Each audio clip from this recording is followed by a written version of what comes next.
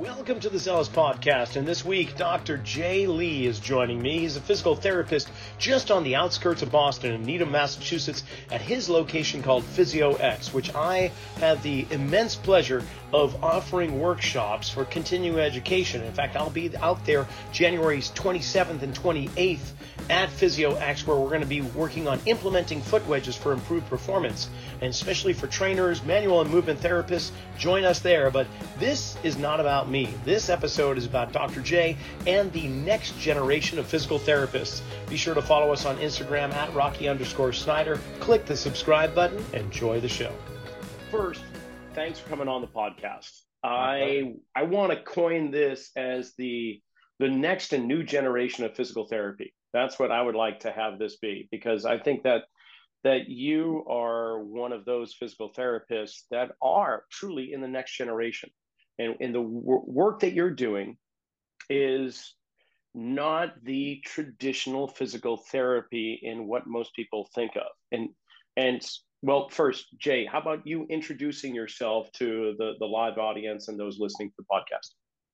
Right. So my name is Jay. I'm a physical therapist, and I'm the owner of PhysioX. We're an out-of-network practice in Needham, Massachusetts, and we take on a nervous system-based approach, of which Rocky you're very familiar with. And the way we see the body is everything is connected, and it's really hard to separate the mental from the physical. And we find a way to really bridge that gap and give people a therapy that actually will last, because we're making changes at the nervous system level. And we find that to really have the most impact in people's lives. So that's huge. And what I mean is that, like, the next generation is what you are, is that if we look historically at physical therapy, as I understand it, primarily came from treating war veterans, and then evolved into more post-surgical care. So this is acute care, and physical therapy developed a model, an approach, a protocol for every acute symptom and acute care environment or situation. And then over the course of time, through, say, let's say the last 30 or 40 years, there became other reasons for seeing physical therapists, such as orthopedic concerns, meaning, oh, my lower back, it's just nothing happened to it. I didn't necessarily have surgery or anything, but it just started bothering me, or my shoulder, or my knee, or my hip. Just pick a joint. And a lot of times, your doctor will say, oh, well, let's go and send you to physical therapy. So then the traditional approach that had been developed back when is now trying to be applied to a chronic pain situation or scenario. And it's a completely different sort of problem solving. And so instead of, and here's the thing, when I have a physical therapist, I have clients come in and they bring me physical therapy sheets that they were given. Usually it's something pulled out of somebody's filing cabinet, and underneath the file folder, it says on the tab, plantar fasciitis. And they go through the sheet and they start circling these different exercises, and they give it to their patient and say, here you go, these are your plantar fasciitis exercises, or these are your rotator cuff exercises. And they start doing them, and maybe it feels a little bit better, but it doesn't really get to the root of the issues. You walk in the door, or they walk in your PhysioX physical therapy facility there in Needham, and it's a completely different scenario. I guess I want you to kind of take the conversation from there, and you know where I'm going. It's like you deal with a lot of chronic issues, but it's not necessarily X marks the spot, right? Oh, absolutely. So I love how you kind of separated into an acute pain versus chronic pain, and how the profession have taken the protocol that was useful for an acute injury and try to apply it to something that's chronic. And that application just doesn't make any sense, because there are patterns that have developed that needs to be overcome and corrected for chronic issues to disappear. So when people come through our doors, it's usually not like last week they heard something. They usually see acute care, physical therapy, they get that taken care of. But usually 2, 3 years down the line, and they said, hey, I have this back thing that came out of nowhere. I didn't hurt my back or anything. So what we end up doing is discussing a conversation about, all right, what are some past histories of injuries that you have incurred in the past? Like, oh, I had this ankle injury, I had this knee injury like 5 years ago, 3 years ago. And then last week I did this little thing and then I didn't feel anything, but over a couple of days, my back started to hurt. So now understanding this history, we can start to draw connections to how all of these things are related, just from a nervous system standpoint. Because Okay, the how about yeah, give me a scenario? Actually, give me a scenario when because the for the listening audience, they're going, yeah. what does that? What does that matter? I mean, how to connect the dots for us? Like for somebody coming in with low back symptoms, and you ask them about their history, give us like a anecdotal evidence there. Right. So let's say someone comes in and they have a back injury, and we got to discussing, and they say, "Oh yeah, I have this major foot injury that I incurred 10 years ago, and I did some rehab. I felt good, and then I fell on my left hip a couple of years after that." Well, what happened during that initial injury when you injure your ankle, your body's going to find a way to survive and hold you upright. So it might walk in a way that's going to be a little bit different than what you're used to, a little bit of a limp, you would say. But even as that limb recover, you might still hold on to a shadow of that. And that's a word I've taken from you in the past. And that limb can stay with you. So maybe you're walking, but you're not placing the weight evenly left and right side. So your nerve system is very smart. So they kind of have this conversation with all the joints and said, hey, look, the ankles hurt and we still need to move. So here's what we're going to do. Hips, I want you to kind of maybe shift your weight over a little bit. And they're like, yeah, I can do that. But now we're okay, it doesn't look right. I want, your head to come over back this way, and I want the rib cage to come back this way. So they go like that. So we have this kind of like spiraling effect up the chain. And they will hold that position because it works. Why not? You get from point A to point B, you can walk and survive. And then you go into the gym, you do some squats, and then you will squat in this kind of crooked type position. Now you're loading a little bit more pressure into other joints that you're not even aware of. So later on, let's say this meeting happens again, and the nerve system go, okay, well, the hip is in trouble. What can we do? All right, well, the back, can you do something? Yeah, I can kind of twist myself a little bit to give some relief to the hip. And then now today they come in and they have a back injury that they're trying to get a sense of what's going on.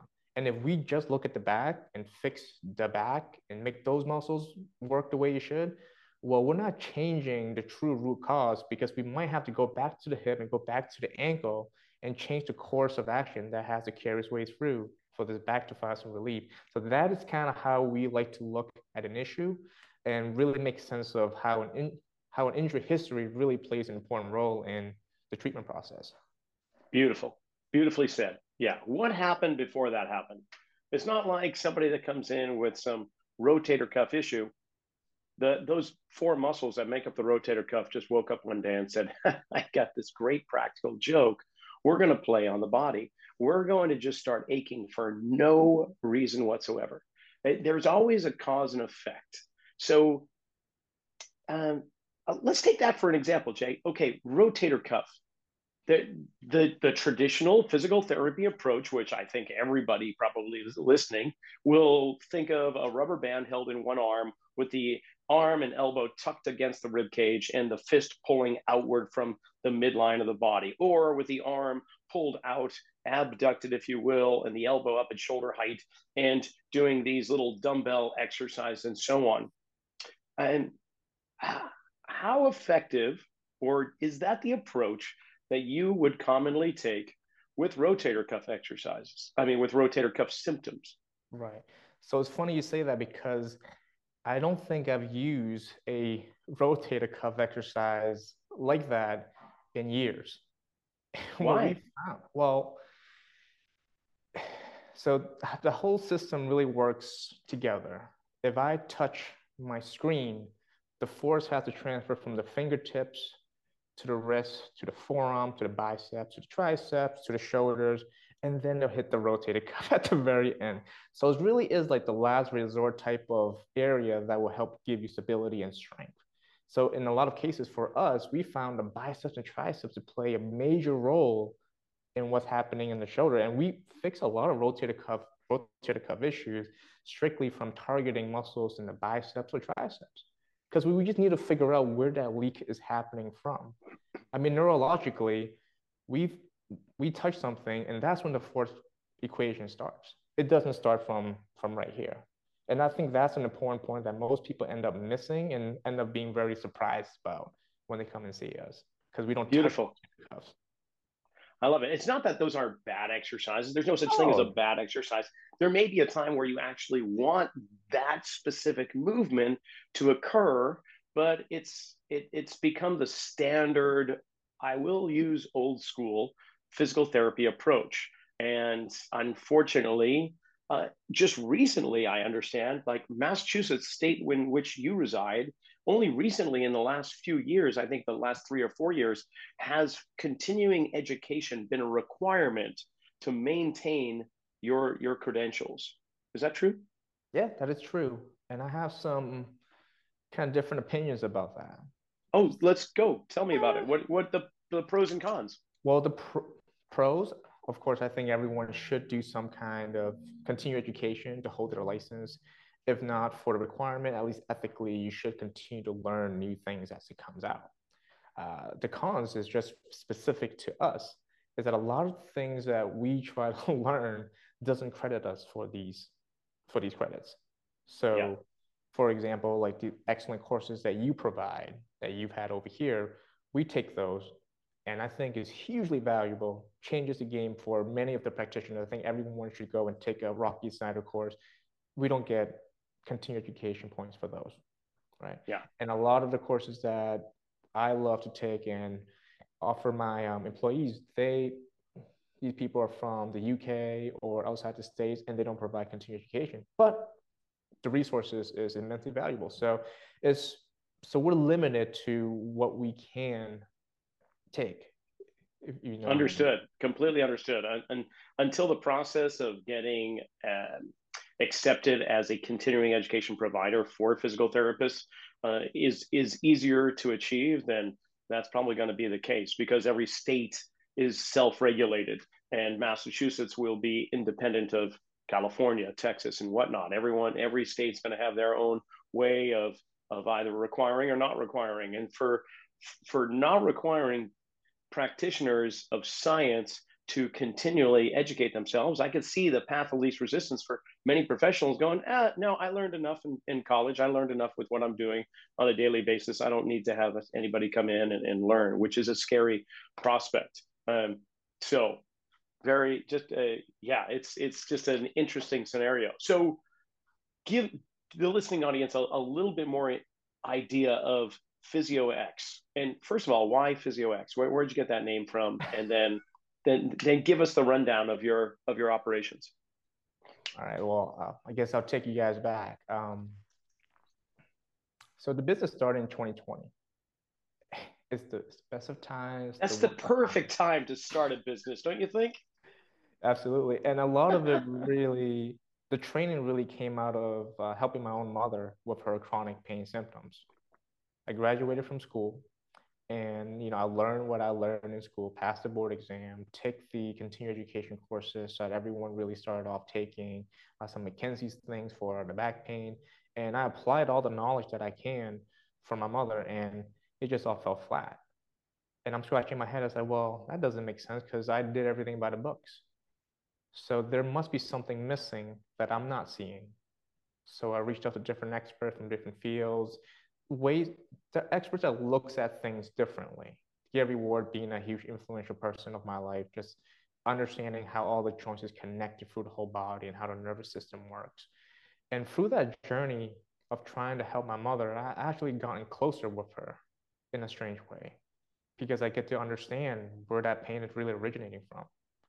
She's an immigrant mother, and she worked in a factory, doesn't speak a word of English, and turns to find out that she was being berated at work all the time to work faster, and she had no way to really express her emotions, so it become all repressed inside. And imagine the type of tension this person would have to endure to just survive. That nervous system had to go into this massive protective mode. And through that, I've built a better connection and I finally understand what's going on. And we are able to implement more simple exercises, simply like maybe just breathing, or feeling her body again. And that's when we start to make some progress. And that's like, wow, this stuff is powerful. And then I went into an online practice, and all I did was just create content, push out to the audience, and tell them about the discoveries that I've made, how the foot affects the body, how the breathing affects the body, how your nervous system has to be under control for these chronic pain symptoms to really start to change. And I think a lot of people start to resonate with that message. And I started getting clients from Alaska, New Zealand, just all over the globe, and which is a very interesting place to be in, where I'm like, wow, we speak a universal language. Just because you're all the way to the other side, you're still human, and you're going to react the same way as someone all the way over here.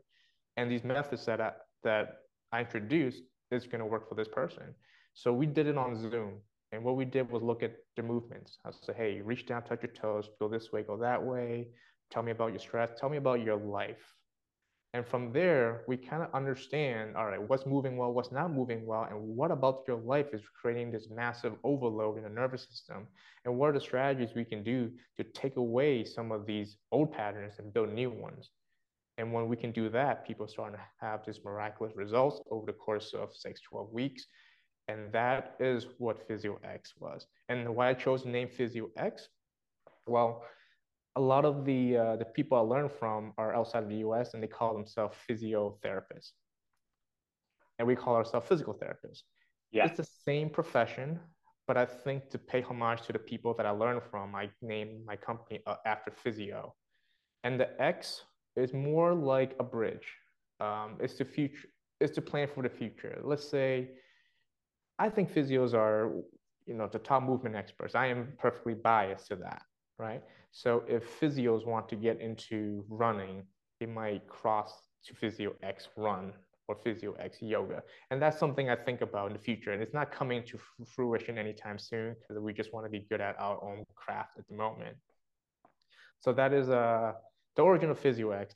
And then when we designed the logo piece of it, I'm not sure you can see. You have one of these. I think I gave you one of these purple ones. Yes, yes. Hard to see, but inside the X, we have embedded a Chinese character actually, and the Chinese character stands for human, because what we want to express is that underneath all the distractions, the other logos, the society differences, the cultural difference, all of that, take all that out, we are left with a human in front of us, and we are all experiencing the human experience, and we share that in common.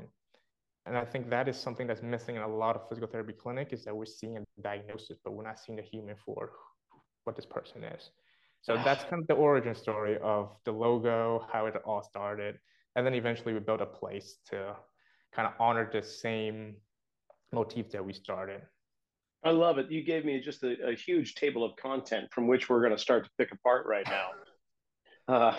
First of all, body language is a term we commonly use, but I don't think we really truly understand that term, that the body does provide a language in how it stands, our posture, right? Everyone has a certain way in which they fight gravity and hold themselves.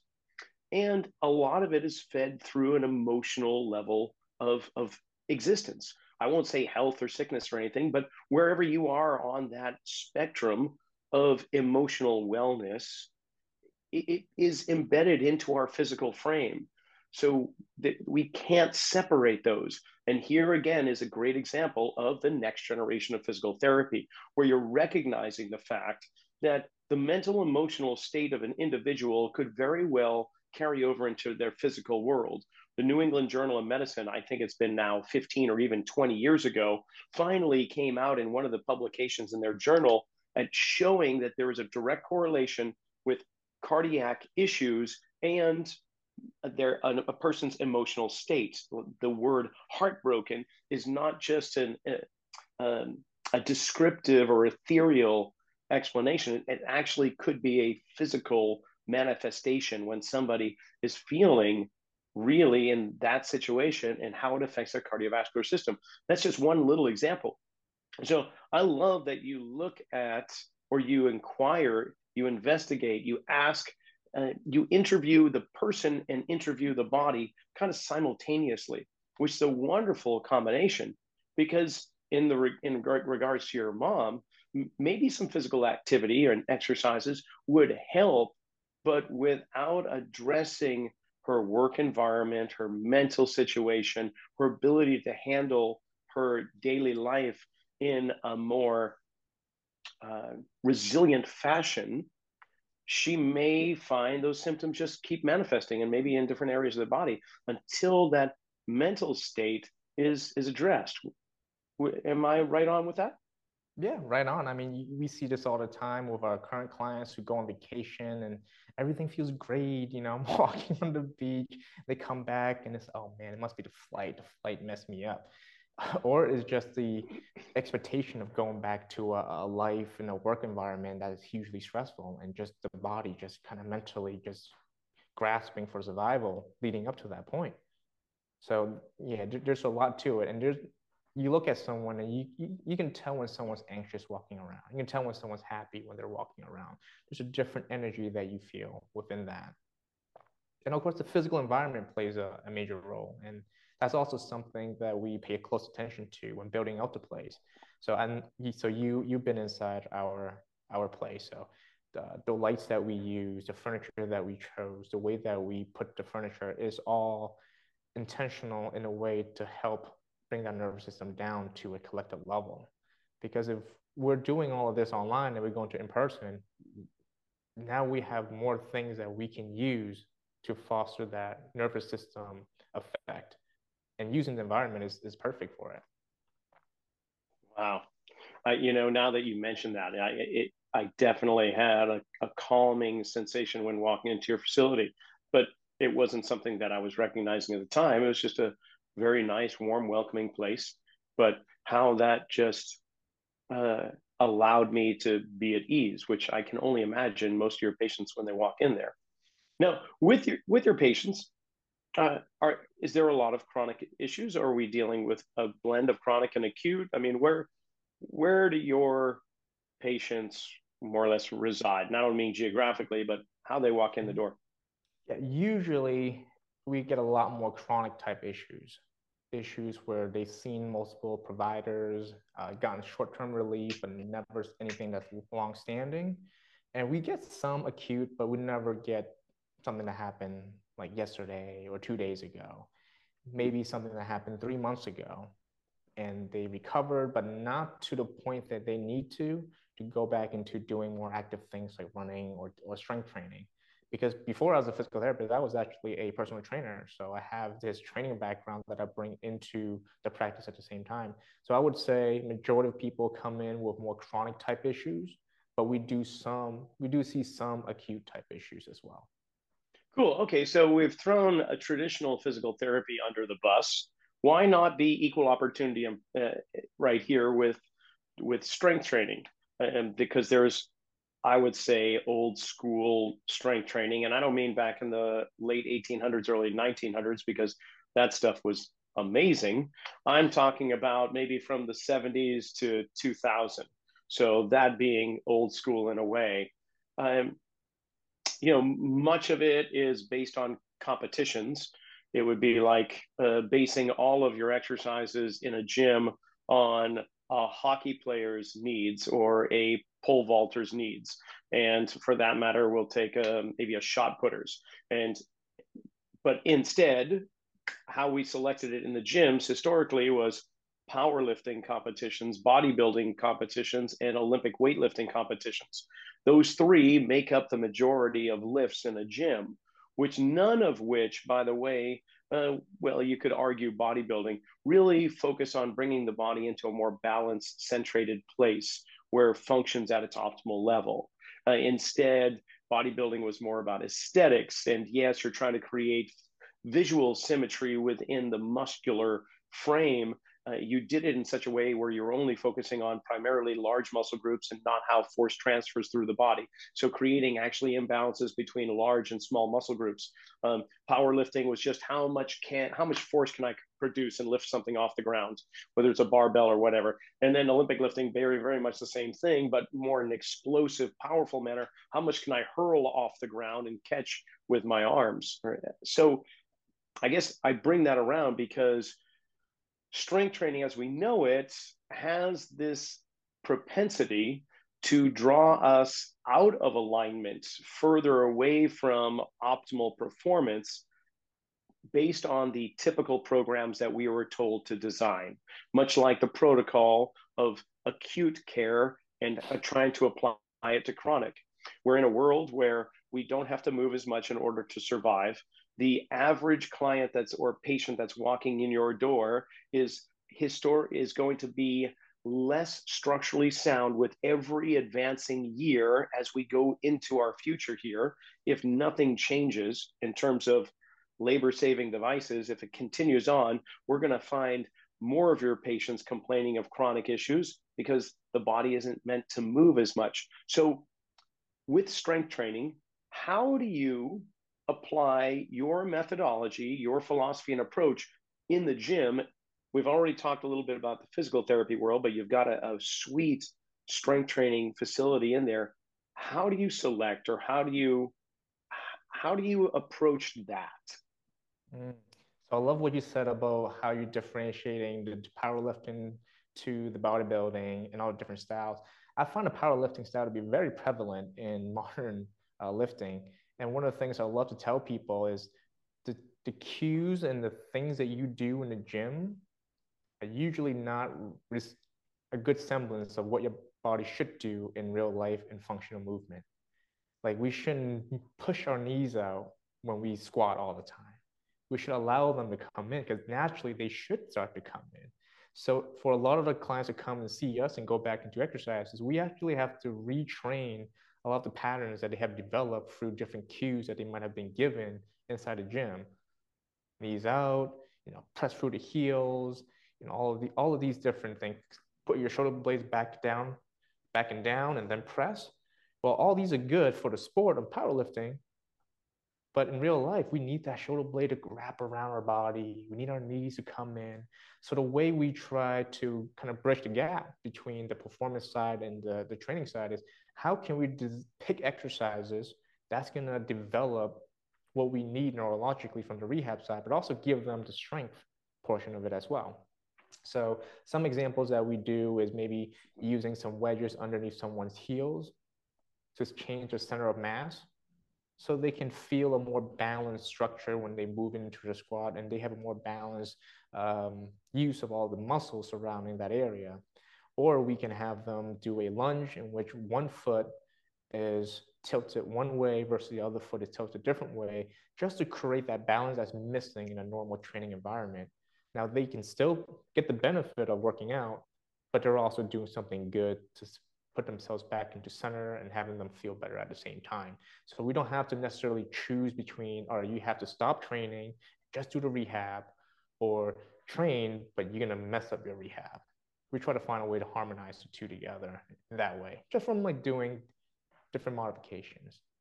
I love it. Yeah. And I think we're on the same path there, trying to interweave both so that we don't throw the baby out with the bathwater. I mean, strength training for the most part is a very beneficial and positive outcome physiologically on the body and mentally for that matter. I mean, it's great. However, there are movements that may not be appropriate for you at this very moment in your life based on how your body is choosing to move. Like you've explained earlier, how the brain is trying to negotiate with all these joints in the body because of a previous event that you experienced, whether it was surgery or an injury or whatnot, even a mental, emotional issue that is now encapsulated into your physical frame. So, yeah, that's again, we come back to there's no such thing as a bad exercise, but is it the appropriate one for you? Right. So, one thing I like to add about that is, for a moment, I designed a anti-powerlifting routine. really? Tell me Because, more. well, because a lot of trainers that we see, a lot of them do a powerlifting style routine with a lot of back squatting, a lot of deadlifting, a lot of bench press type of deal, and they all manifest same patterns: shoulder blades back and down, rib cage up. So all right, let's give you the exact opposite of these patterns, but still work those same muscles. So a Zercher squat is something I really love to give for people. Oh yeah. Instead of Yeah. having shoulder blades back and down, now the shoulder blades coming around and the ribs coming down. So it's reinforcing the complete opposite adaptations that these persons have taken through from years of powerlifting. And they do some of these or front load in a lot of different split squats. And what we find is that just by changing the type of exercise they do or adding it on to the routine, they find massive relief in just upper back tension, rotator cuff issues, just from simply doing that. So it is Okay, what's the anti bench press? the anti push-ups, push-up variations. Shoulder blades got to Oh, move. Well, bench arms press, internally rotated? not maybe. We like to keep it somewhere in a neutral position. Okay. Um, I mean, you think about a bench press, it's shoulder blades back and down, chest up. How do we create a situation in which we go the direct opposite and let the shoulder blade move freely? Bench pressing is huge. Having a cable press, huge. Now the shoulder blade can wrap around. We get that nice protraction, even as far as going upward this way, or even machines. A machine in which your back is here and you can push and protract and you don't have to worry about the stability. I think machines kind of making a comeback, and I'm all for that as well. That's a whole Very. different tangent. Okay. Well, you opened up the can. Let's look to see what's inside. So machines have a place, definitely, and they were just thrown out in many people's minds, especially in the late '90s when we started to coin functional fitness, and found that well, most of the machines people are sitting in, and we think they sit too much as it is, but there is a place for them. What place do they have in your world?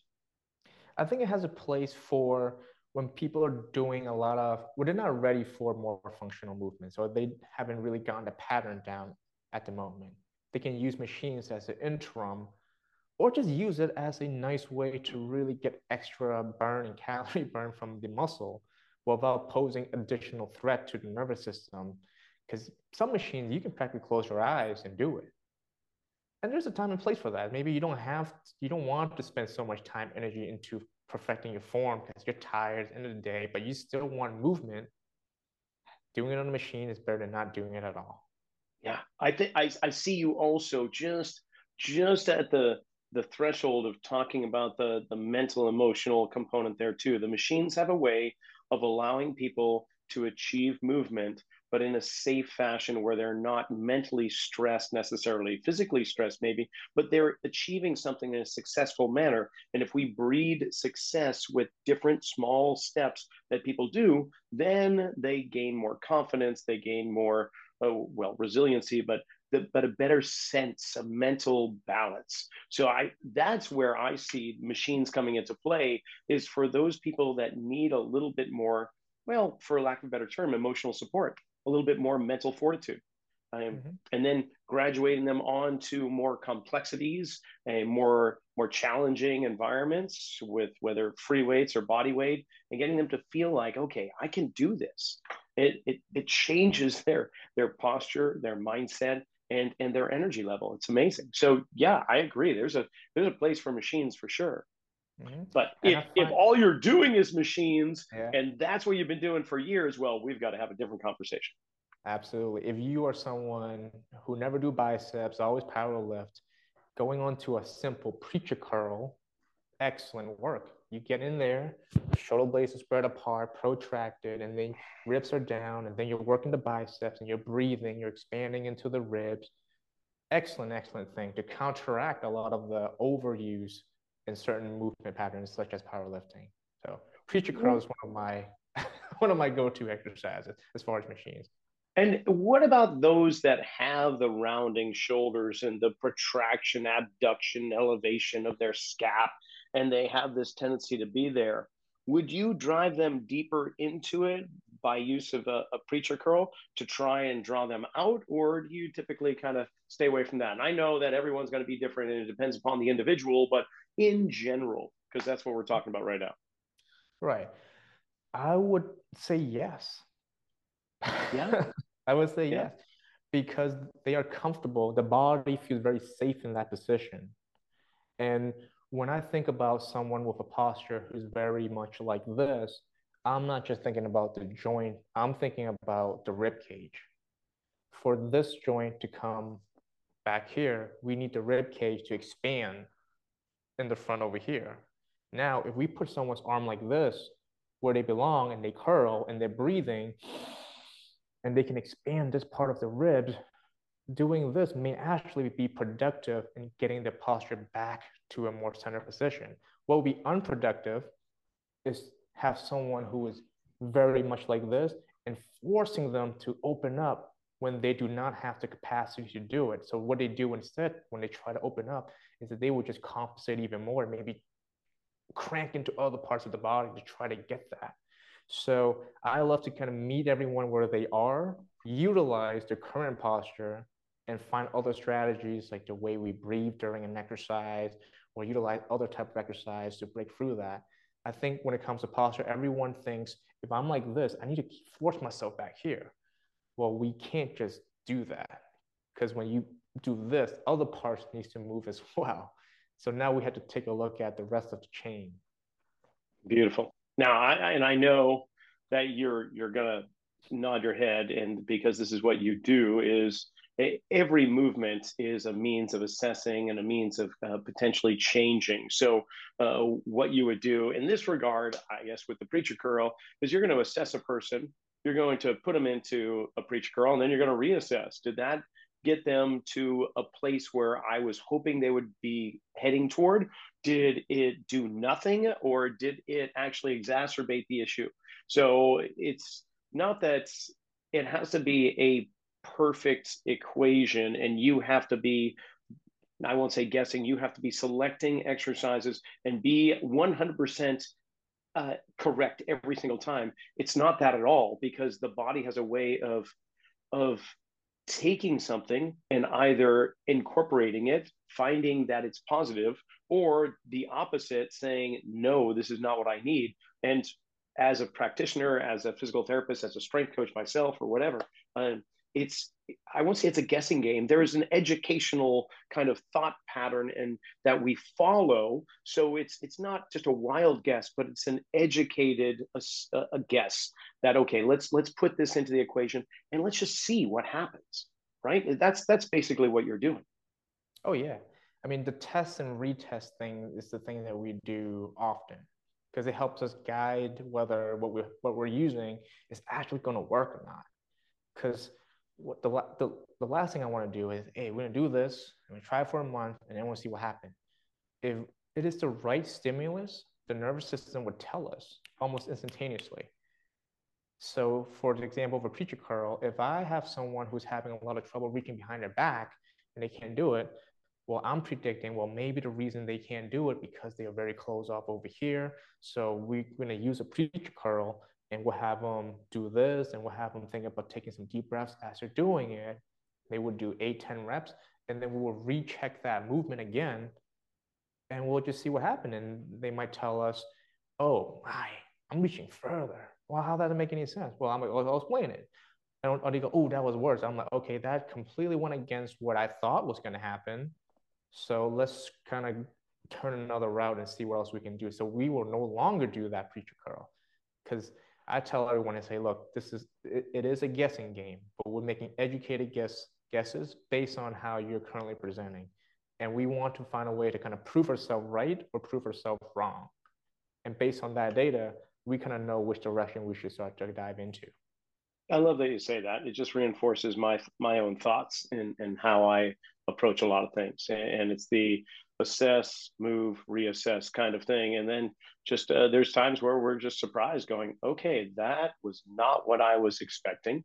All right, so let's see if we can't do the opposite. You know what I'm intrigued by, though, Jay, is that you're bringing up arms and you're talking about the shoulders, which I understand. I mean, if we look at bicep, tricep, origin, insertion, and all that, we'll find that, of course, it moves the shoulder. But you've mentioned it with the rotator cuff, and now we've been talking about preacher curls, which I honestly, if you were to ask me before we had this conversation, what exercise are we going to circle around in this particular conversation? It was not like preacher curls was going to be dead last, if anything else. But what the heck? Let's go with it. I'm just intrigued by your focus with the biceps and triceps. So, like, we talked about the biceps a little bit, obviously. What about triceps? Like, when do you look at that? When do you engage it? Are we, and I know it's not a symptom based kind of approach that you're taking, obviously, but at what point do you go, I think they need a little bit more engagement of the triceps? We just need to stimulate that. Triceps, that's even bigger than bicep. As far as from a rehab perspective, there's a lot of issues that can be overcome by working on triceps. Essentially, it is the pushing part of the arm. And most people are very weak in the way they can push something. They might end up using a lot of neck to end up pushing. So what we end up doing for even for neck issues, a lot of time we trace that issue back to a very not so stellar tricep or bicep. So I would say the tricep is a pretty big deal for a lot of shoulders, biceps and triceps. And I've seen rotator cuff, as we see more, to be less and less of a big deal. That is so awesome because for me, I go down, I don't go out the arm in my mind, but now I'm going to because of you. So thank you for that gift. I usually go toward the torso and down to the hips. Like rotator cuff should decelerate with rotation, but so should the lats. So should that thoracolumbar fascia at the lower back and across to the contralateral glute and hamstring. So typically, I'm going to look down there to see if those big muscles are not willing to be pliable, to lengthen, to decelerate. And it's asking the rotator cuff to do more. But now I've got the other end of the sausage link here that I'm going to start working my way up to. Okay, so but keeping on the tricep for just a moment here, what are your kind of go-to movements? You said you got preacher curl, so am I understanding you're going to do some like tricep extension machine or something with a preacher bench, or what do you That do? that can be a possibility. We like doing like a decline tricep extension in which they hold on to the arms like this, protract the shoulder blades, and then do some triceps. Or they might change the angle of that elbow and do triceps, but making sure that we're not rotating out. So we can create some effect in the shoulder blade. So in some ways, working the tricep is an indirect way to affect the rib cage and the core. So And that's then what we once use you it. isolate, do you integrate? Like, do you, once you've kind of activated, shall we say, for lack of a better term, once you've Mhm. innervated the stimulation into that tricep, it's been engaged through that isolated action.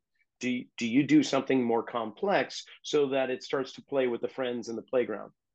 Absolutely. Some very simple thing that we do is actually putting someone's hand on the wall, into the wall like this, and maybe we'll just have them take pressure off the heel of the palm and exert pressure through the knuckles and fingertips. And now we're asking the nervous system to engage the forearm with the tricep, with the traps, with the lats, with all of that.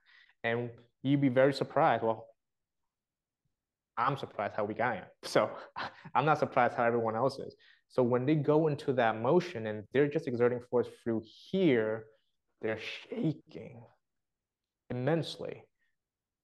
And from there, that's how kind of how we integrate it. So someone who has trouble kind of pushing doors, any kind of benching type movement, we're looking at what is the ratio of work that's being done from the hand all the way to the shoulder and the neck. So in I the ideal honestly, I love that.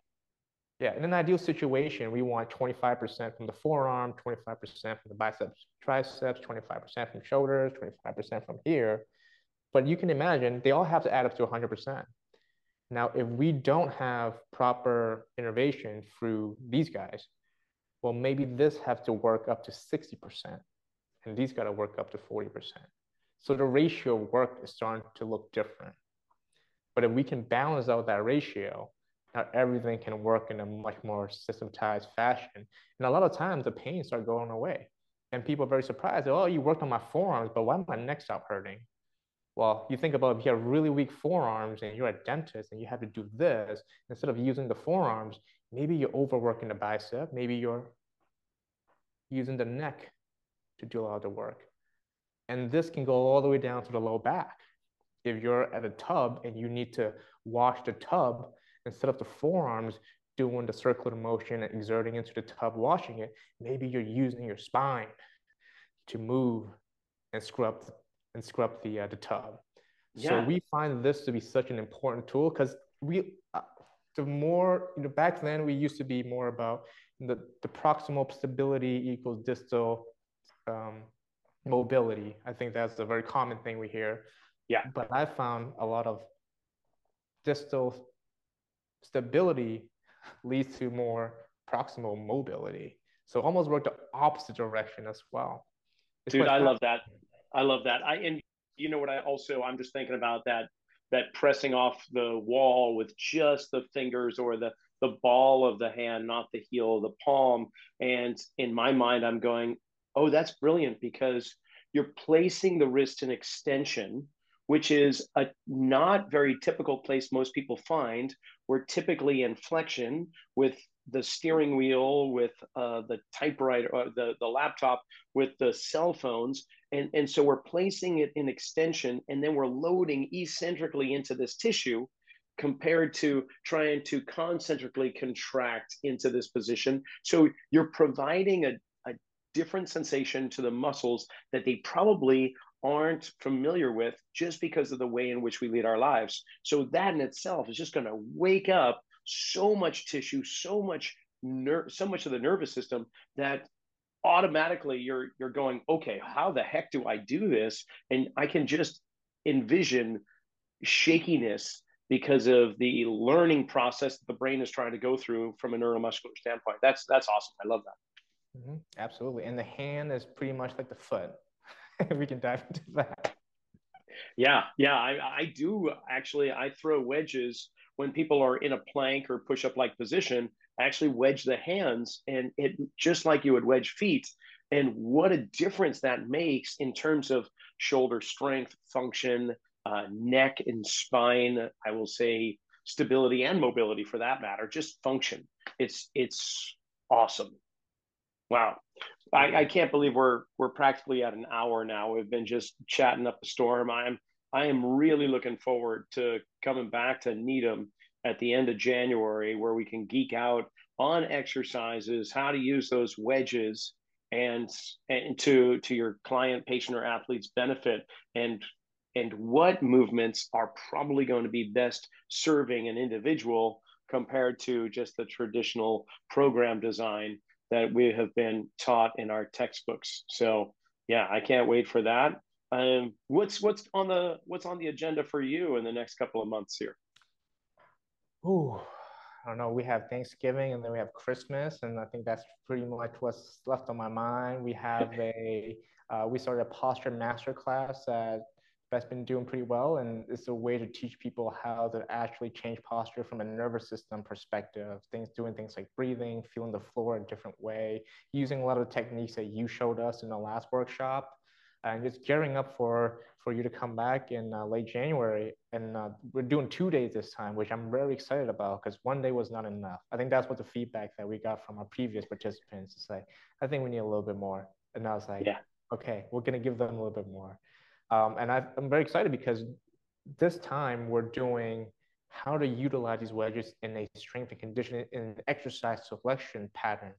So people like trainers can come in, learn these skills, apply it, and see massive changes in the way their clients feel, the way they move, how well they glide, and maybe even take away some discomfort while also giving them a training effect. And I think this level of expertise can definitely elevate trainers, physical therapists to a whole different level. And thank you for even obliging to coming over and doing that for us. And it's actually my honor, and I can't wait.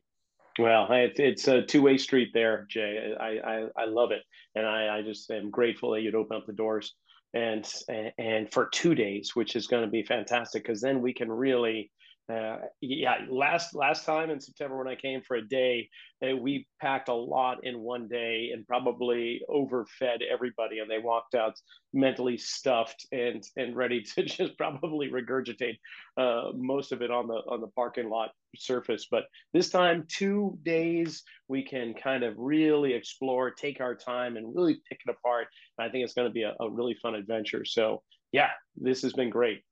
Thank you and thank you from so many levels. I really appreciate your time, your friendship, and your insight. I am going to go and do a few little finger push-ups on the wall here, and I'll explore some preacher curls too and see how that feels for me. I can't believe I'm saying those things because I'm just it wasn't what I was expecting, and I love being surprised. So thank you for all of it. Absolutely. Thank you so much for everything that you do, putting out the content and just putting your knowledge out there. Super valuable. And I think the world really, really needs it. And I hope everyone comes to the class.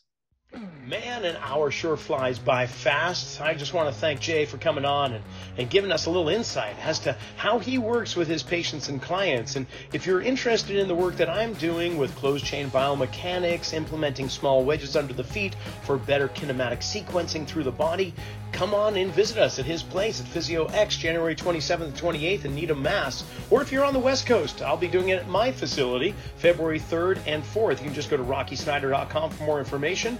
And if you happen to be in the Arizona area this coming December 9th, just join me at the NSCA Arizona State Clinic. It'll be at Chandler Gilbert Community College, and that's sure to be a fun time. As well as the end of February, I'll be in Chicago at the American College of Sports Medicine's Health Summit. So that'll be at the Hilton in Chicago. Maybe you can join me there too. We'll hope to see you next week, and go out there and make it a great day.